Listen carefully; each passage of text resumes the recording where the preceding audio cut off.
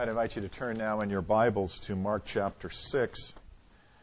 We'll be reading verses 30 through 34 as we continue to race through the Gospel of Mark.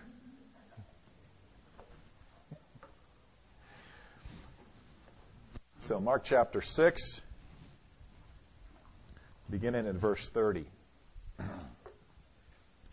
The apostles returned to Jesus and told him all they had done and taught. And he said to them, "Come away by yourselves to a desolate place and rest a while." For many were coming and going, and they had no leisure even to eat. And they went away in the boat to a desolate place by themselves. Now many saw them going and recognized them. And they ran there on foot from all the towns and got there ahead of them.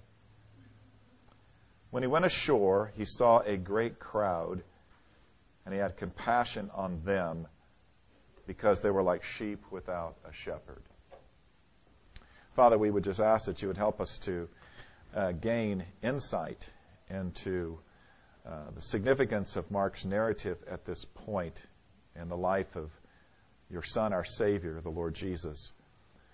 And from that insight, gain the kind of truth that would nurture our lives, enable us to be more faithfully the disciples of Jesus, that we might fulfill your purposes for us, the purposes of being salt and light to this generation. We ask this in Jesus' name. Amen. Now, this section, we come to these 5 verses, which bring us back to an earlier part of the story in chapter 6, where Jesus had commissioned his disciples with authority, his own authority, to proclaim the message of the kingdom, to bring mercy in terms of healing unclean spirits and diseases, all throughout the villages and towns of Galilee. This ministry trip, this sort of missions trip that Jesus had given to his disciples, was going to be a vital step forward in terms of Jesus' own earthly ministry. Yet many of us can read about the disciples going out and doing this kind of stuff without fully seeing the significance. So often we think about the ministry of Jesus in terms of his life, his miracles, his healing, his teachings, his going to the cross, his death, burial, resurrection, and then the time afterwards when he continued to instruct the disciples before his ascension. And we miss the fact that what is also really going on with Jesus and his disciples is, in fact, specifically the training of the 12. Back in 1871, Dr. A.B. Bruce, he was a professor of apologetics and New Testament exegesis at Glasgow, at the Free Church College in Glasgow, Scotland, so that made him a minister of the Free Church of Scotland. He published a book. This book became a classic. It was called The Training of the 12. And Bruce said in that book, at this point in the life of Christ, that the 12 are now to come before us as active agents in advancing the kingdom of God. Having been for some time in Christ's company, witnessing his miraculous works, hearing his doctrine concerning the kingdom, and learning how to pray and how to live, they were at length sent forth as evangelists to the towns and villages of their native province, and to heal the sick in their master's name and by his power. The mission of the disciples as evangelists or miniature apostles was partly, without doubt, an educational experiment for their own benefit.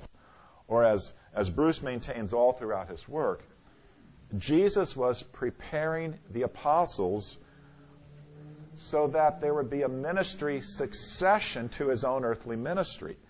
Christ was equipping the 12. He was equipping them for the works of ministry so that they would know and understand their calling to make disciples of all the nations, to go about and plant churches wherever they went, and to build up those churches in a ministry that would bring them maturity in Christ. And although this account here is extremely brief, we have here how Jesus responded to their missional endeavors. We can observe out of this some significant principles about how we should understand the ministry of the gospel. And that's important, understanding the ministry of the gospel. It's important to see how Jesus trained his apostles, because all of us are called to be ministers of the gospel. Every one of us has a part with respect to the Great Commission. We're all called to the work of the kingdom of God in some fashion or other, and therefore we all need to know and also to practice the basic ministry concepts and principles which Jesus was instructing to his apostles. Now, to the point, that is, with respect to that point, just think about this for a moment. As we were saying last Sunday, with respect to our adult Sunday school class where we are right now, we're going over the basics of the gospel. And one of the things we said is that every one of us as a believer needs to understand the story and narrative of the gospel, because we're all called to be ready to give an answer for the hope that is within us when anyone might ask. We all should understand what is the story in Scripture about the way of salvation. How should we understand, creation, and then the fall, and then the redemption, and what the Christian life is like? To be able to say that, to be able to present that in a concise and clear manner to someone. All of us have been entrusted with the gospel for the defense and confirmation of the faith. So, understanding then, even Jesus' own manner of training the apostles, what we see in this becomes important. Now, this is far from a comprehensive statement. There's just maybe 3 ideas that Mark gives us in terms of Jesus' ministry here, but they are important. And we can put them very quickly this way. There's a thing of reporting. There's something of resting. And then there's something significant about trusting Christ in this passage. So I want to begin with this first principle that we find here in this passage. It's the matter of returning and reporting, because in verse 31, Mark records the fact that the apostles returned to Jesus and they reported. And then Mark summarizes their report in 2 parts. They told Jesus what they had done, and they told Jesus what they had taught. Now, that's a significant reminder of the fact that the ministry that Jesus sent them out to do was a ministry of both the word, what they were teaching, and the deed in terms of the deeds of mercy which they were doing. We also should remind ourselves that, as we talked about this a couple of weeks ago, that the concept, or what Jesus was looking for with respect to the report, the concept of success, was not so much the success of accomplishment, but the success of faithfulness. Because within our Christian lives, success is not always reaching our objectives, even godly objectives. Success is always a matter of faithfulness to what God has called us to. Faithfulness is the hallmark of success. Not the accomplishment of objectives so much as faithfulness to what God has called us to.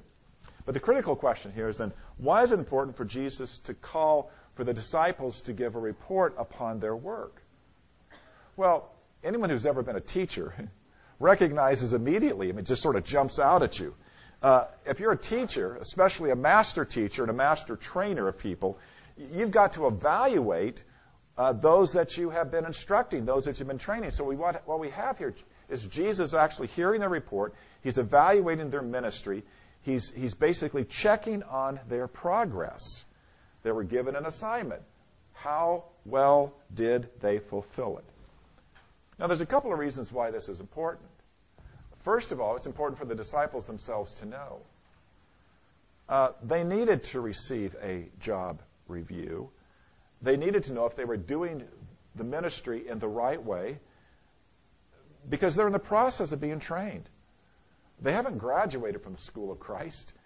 They're still very much in midstream.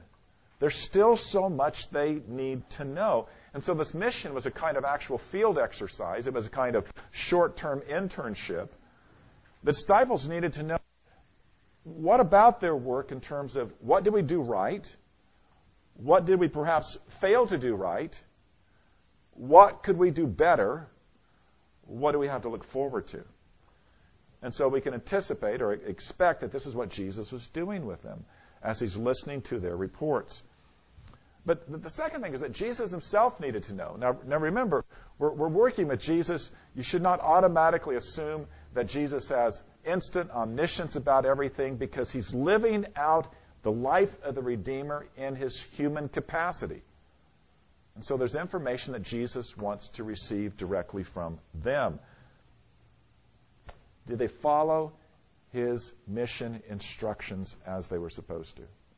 Did they, for instance, find a worthy person and stay with that person during the time that they were there? By the way, I didn't mention this a couple of weeks ago, but another reason why they would have stayed with one person is it would have been their own discipleship of that particular person. That they would have invested more in one person's time in any particular town than perhaps spreading what they were doing among several. And that would have been significant, a kind of intensiveness of their time there. So Jesus wanted to know so that he could chart out, as it were, what would be their next stage of training. So not only was Jesus monitoring their progress, so to speak, but by virtue of talking to them and spending this time with them this way, Jesus was also holding them accountable. There was his nurturing in terms of training them. There was holding them accountable in terms of what they were doing. And that is always a significant aspect of teaching. It's always a significant aspect of leadership. It's always a significant aspect of spiritual leadership, that whatever you expect, you're also going to inspect. Now, I know that's not something we all like. We often find ourselves inspected and evaluated by people, but it is an absolutely necessary thing with respect to the ministry. And I think about this within the tradition that is ours, conservative biblical Presbyterianism. People have often said, why did the Baptists and the Methodists outstrip the Presbyterians in terms of the evangelization and church planting along the frontier? And there's no secret.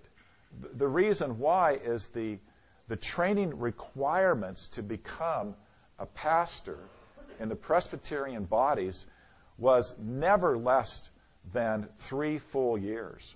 It was often 4 years in a ministerial college. Whereas the Baptists and the Methodists were quite happy to get you saved and get you going.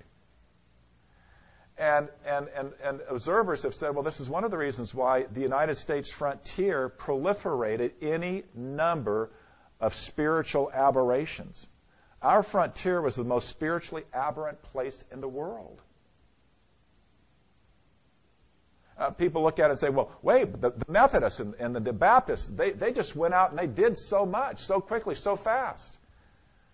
But because of the failure to always be given people truth of the Word of God, it opened the door for all sorts of very, very strange doctrine to proliferate on the American frontier. Our tradition required the highest, most challenging form of pastoral preparation. That was its strength. But the weakness, because there has been a weakness connected with that, is that so much of that was an emphasis on getting it all academically and educationally correct. So that those years of pastoral training often neglected the fact that men could do one thing very, very, very well. They could preach. They could teach. What they couldn't do well and what they didn't do well is what we see exemplified in the work of Jesus here.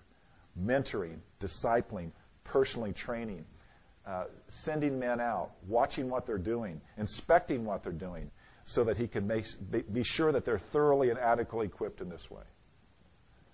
I'm glad to say that in our day we have internships at least. We require young men to actually be in a church setting before we will ever allow him to be ordained, and that's certainly helpful. So that first principle. You do, somebody needs to check up and see how you're doing. The second principle we see here in terms of what Jesus is doing with the disciples is that of retreating for the sake of resting. And we see this in verse 31, 32, where Jesus says, "Come away by yourselves to a desolate place and rest for a while." For many were coming and going, and they had no leisure even to eat, and they went away in the boat to a desolate place by themselves. Now, while Jesus is receiving the report, he discerns a genuine need within the disciples for their recuperation and rejuvenation. At the same time, though, we read that their lives were actually being very much filled with people coming and going, Mark says. That's exactly the description, by the way, that we find Mark using back in chapter 3 to describe what Jesus himself was experiencing so that he had no time even to eat. And if you remember that passage, that's what prompted Jesus' family to come and to try to take control of him, because the statement is there, they thought that he was out of his mind. Well, we need to remind ourselves then, what's going on here that the disciples needed rejuvenation, that they needed recuperation? Or we can ask it this way. What happens in the context of ministry to those who minister? This applies to every one of us. What happens in the context of ministry to those who minister? The reality is this. We see it in Jesus. We see it in the disciples. The expenditure of genuine effort in the work of the ministry will always have an impact upon the person who's ministering. And that impact is going to be physical, it's going to be emotional, it's especially going to be spiritual. People often say who's ministering like that, I just feel drained. Well, the truth is there's a genuine subtraction from a person's life when he's intensely involved in intense ministry. And we see this in the example of Jesus. Remember the story that goes back to chapter 3. There he was teaching the parables all day. There he had all these people around him, no leisure time even to eat. And at the end of that time, Jesus gets in a boat with his disciples to head across the Sea of Galilee. He falls asleep. A raging storm comes up, and it doesn't wake him. That's how exhausted Jesus was. Well, Jesus discerns here that this ministry trip has been taxing upon his disciples. And so that's why he says, let's retreat so that you can rest. And it's a general rule that when you're involved in ministry, when you're involved in the work of the kingdom, it's going to be the case that you're going to feel the impact of that upon your life. So, how do believers keep from being worn out? How do we handle the subtraction that takes place in the course of ministry? Well, then we look at the recommendation that Jesus is making here. He says, let's get away to a desolate place. Let's get away from all of the activities of ministry, as it were. Let's get away from all the masses of people in order to rest. Now, when I was thinking about that, I thought, because this happens with me, tell me to rest, and my mind will immediately think about, I will actually jump to a very secular version of rest. Here's what that's like. You need to rest. Maybe someone in your job says you need to rest. And what they're thinking in a secular sense is go home, lounge in bed for a while, soak up a bunch of episodes on Netflix, read a bunch of spy novels, do whatever you can that's brain candy. You should basically tune out. Don't think about the job. Don't think about anything. Get your mind off of everything. Just get some physical rest, and you're going to recuperate. Because pretty much the secular view does not understand the spiritual dimensions of a human being, and especially those who are deeply involved in ministry. When Jesus uses the concept of rest, we have to grant that it's going to be informed by the Old Testament's view of rest, which has a lot to do with the concept of the Sabbath, a Sabbath rest. True rest from our labors, according to Scripture, is a rest unto God. To come away from the people here is for the purpose of coming nearer unto God. True rest and recuperation will be found in fellowshipping with God. And we see this in the life of Jesus himself. Back in chapter 1, when Mark begins the ministry of Christ, he describes a very intense Sabbath day where Jesus is involved in the synagogue doing things, and then the Sabbath day ends, and a whole host of people appear at Peter's house in Capernaum, and he's laboring from sundown until he goes to bed. But then we recognize in reading it that Jesus doesn't really sleep a full night's sleep. He got some physical restoration, but what we actually read is that Jesus gets up early, rising very early in the morning, while it was still dark. He departs, he goes out to a desolate place, and there he prayed. The Bible says our rest, real rest, is a rest unto God, a rest in when we pursue a relationship with God, we pursue fellowship with Him. So when Jesus was calling His disciples away to rest, it was to give them a time and place to recharge spiritually, a time of fellowship with God, and that's what they planned to do. So we read this in Mark verse 32, Mark 6:32. They went away in the boat to a desolate place by themselves. So Jesus and the disciples, they're in the boat, and they take off across the Sea of Galilee. That was their plan. That was Jesus' plan. But in the providence of God, what they're actually seeking to do gets thwarted by the crowds of people. Because then we read in verse 33, now many saw them going and recognized them, and they ran there on foot from all the towns and got there ahead of them.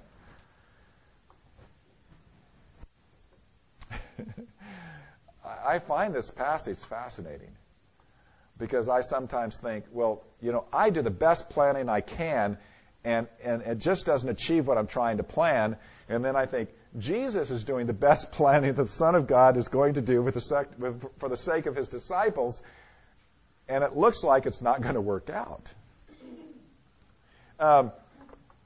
So it looks like at that point that the disciples are not going to get this rest that Jesus knows they need, because people are going to surround them once again.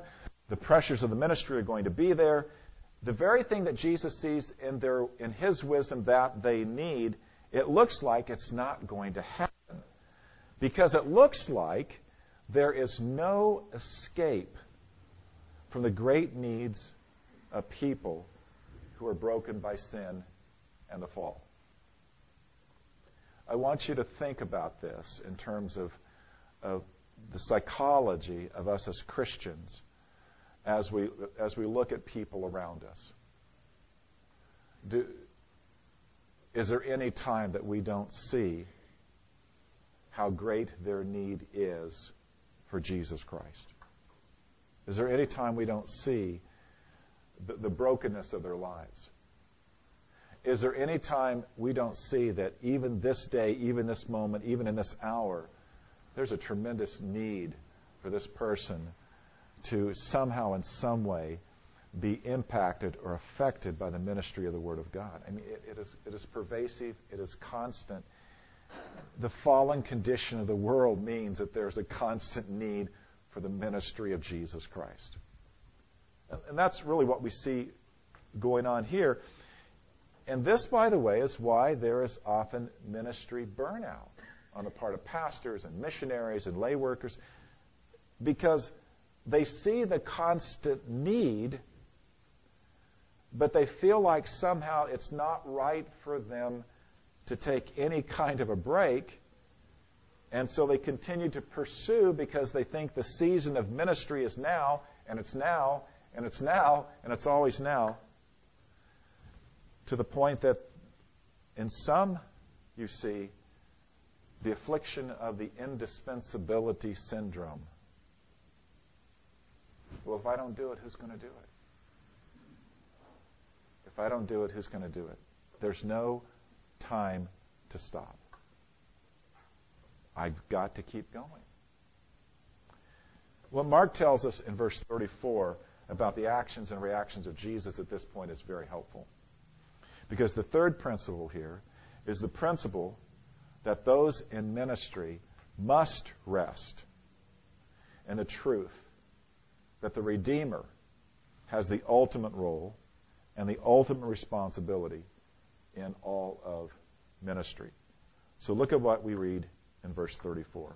While the disciples are seeking to rest, the actual need of the kingdom, the actual needs continue. That is, when Jesus went ashore, what does Jesus see? He saw a great crowd, and he had compassion upon them because they are like sheep without a shepherd. So sure enough, they cross the Sea of Galilee, they land, and now there's this great, great, great ministry need right in front of them.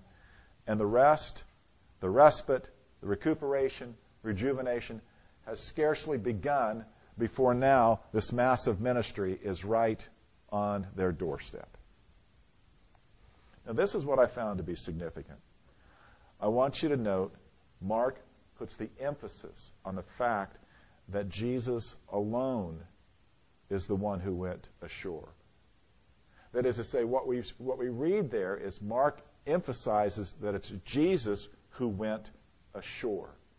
And I think it's a fair assumption that Jesus is the only one who went ashore, or the only one who actually went up to the crowds, because in verse 35 we read that when it grew late, the disciples came to Jesus.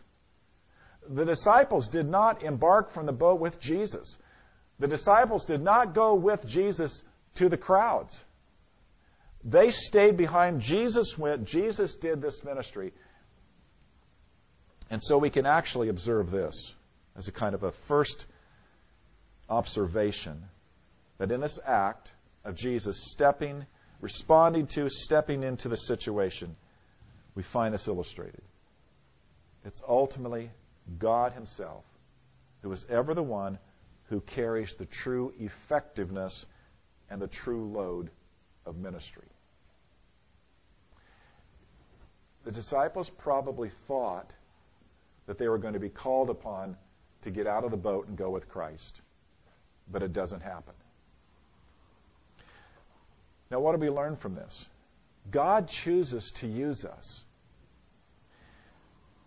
God using us is his ordained way of doing the work of the kingdom in the world. But God does not need to do it this way.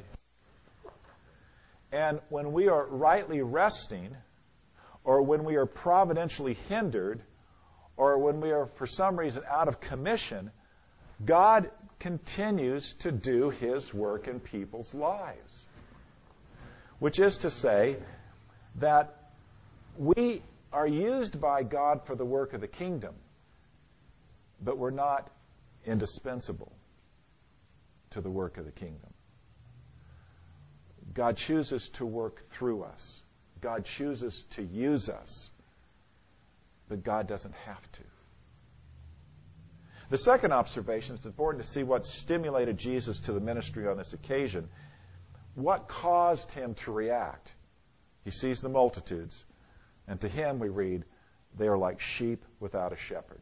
Now that phrase, sheep without a shepherd, goes back into the Old Testament. It goes back to Numbers, chapter 27, 15, and 16, where God instructs, Moses prays, God instructs Joshua to be commissioned, to be Moses' successor. Now look at what it says. Moses spoke to the Lord, saying, let the Lord, the God of the spirits of all flesh, appoint a man over the congregation who shall go out before them and come in before them, who shall lead them out and bring them in, that the congregation of the Lord may not be as sheep without a shepherd. And so the Lord says, bring Joshua to me. And then Joshua's commission in Joshua chapter 1 is all connected with this idea of Joshua to be a sheep for the shepherd. So what God says to Joshua, chapter 1, verses 7 and 8, is this: only be strong and courageous, being careful to do all the law that Moses, my servant, commanded you. Do not turn from it to the right or the left, that you may have good success wherever you go. This book of the law shall not depart from your mouth. You shall meditate on it day and night, that you may be careful to do everything according to what is written in it. For then you will make your way prosperous. Then you will have good success. And so Joshua, to be a shepherd, he has to be guided by the Word of God, because the greatest need of the sheep, the people of Israel, is to be guided by the Word of God. And so when Jesus sees the crowd, he sees them like sheep without a shepherd. That means that he sees them as lacking true spiritual leaders. They lack true shepherds who will lead them and feed them from the Word of God. Israel, the people of God, lack leaders who would teach them that man does not live by bread alone, but by every word that proceeds out of the mouth of God. That's the great need that Jesus saw. Spiritually destitute people. This is what provoked, this is what stimulated his compassion. And I think it's interesting that 1,500 years before Jesus, God raised up Moses as a deliverer. And the great Exodus is a deliverance from slavery in Egypt. There's a physical deliverance as well as a spiritual deliverance. But in Jesus' day, the Israelites are once again virtual slaves under the power of the Roman Empire. All Roman officers, the Roman governor Pontius Pilate, the puppet king, King Herod, all of these various leaders over them that they're subject to. But what Jesus basically sees is not their political bondage. He sees their spiritual condition. He sees them as sheep without a shepherd. And therefore they need the Word of God. And that's what he does. His response to their condition, we read, Jesus began to teach them many things. To teach them the many things of the Word of God was to address their greatest need. This reminds us that in terms of ministry, the one thing all of us as Christians have, it's the one great tool or instrument that all of us as Christians use, and it is the Word of God. It is the very means of grace by which human beings, as they come to read it and understand it and know it, that brings them to the presence and person of God. It's not mystical experiences. And it is not emotional experiences, even though having emotion is not incompatible at all with experiencing God. But it is a spiritual experience of connecting with God when what we hear with our ears and read with our eyes out of the Word of God actually strengthens and feeds our believing hearts. And that is why the ministry of the Apostle Paul was in fact a ministry of the Word. It was his one great thing that he trusted in. It's why he said to Timothy, all Scripture is breathed out by God and profitable for teaching, reproof, correction, training in righteousness, so that the man of God may be equipped, complete and equipped for every good work. Now, returning then to Jesus, the apostles, his training. So while the disciples are actually resting and recuperating, Jesus is ministering the Word of God to these lost sheep. Even though there are many people needing the ministry of the Word, Jesus is taking care of the disciples by allowing them to rest. They can see from the boat, or from the shore if they stepped off the boat, they can see that Jesus has embraced the great crowd. They can see that although Jesus has used them, and they have been kingdom ambassadors from village to village, and that it's been a great privilege for them to serve in this way, now Jesus is taking the load himself, which is a statement to them, and it should be a lesson to us, that it's ultimately Christ himself who's ever the one who carries the true effectiveness and the true load and burden of ministry. Christ chooses to use us. It's his ordained way of doing the work of the ministry. But he does not ultimately need us. When we are rightly resting, or when we're providentially hindered, or when we're out of commission, God will continue to do his work in people's lives. Close with this thought. Luke chapter 10, 38 to 42, story of Mary and Martha. Jesus is in their home with his 12 disciples. He loves these two sisters dearly. He's often a guest in their home. But in this particular situation, we have Martha coming out and complaining to Jesus in these words. Lord, don't you care that my sister has left me to do all the work? That's Martha. Because entertaining 13 men is a lot of work. Don't you care that my sister has left me to do all of the work? And Jesus says to Martha, Martha, Martha, you are so worried and concerned about so many things, but Mary has chosen what is best, and it shall not be taken away from her. Mary understood that resting in the presence of Jesus, listening to his word, having her life built up by the presence of Jesus, was in fact the one necessary thing that Jesus says, this shall not be taken away from her. So all of us, in the busyness of our lives, the love that we have for family members as Christians often is ministry. The concern we have for others, it can be labeled ministry. Things we do at our jobs that often go beyond what our job description is can often be ministry. And it can reach a point where there needs to be a reckoning that we need some rest. We need some recuperation. We need to find some place to be where we can actually be there with Jesus and understand that during this time, Jesus will continue to do his work, his ministry, whatever he's doing in the lives of others. And we can trust him that this is so. Let's pray. Father, help us to appreciate the wisdom that Jesus presents here. And not that we might ever think that we shouldn't be active and busy in terms of the work of the kingdom, but to recognize that there also needs to be times of rest and recuperation. But how important that rest and recuperation is in terms of fellowshipping with you, spending time with you, finding, Lord, our restoration, our needed resources, our revival in you. May it be so, Lord. May we understand that it is your word and in your presence that we find ourselves truly where we should be. In Christ's name, amen.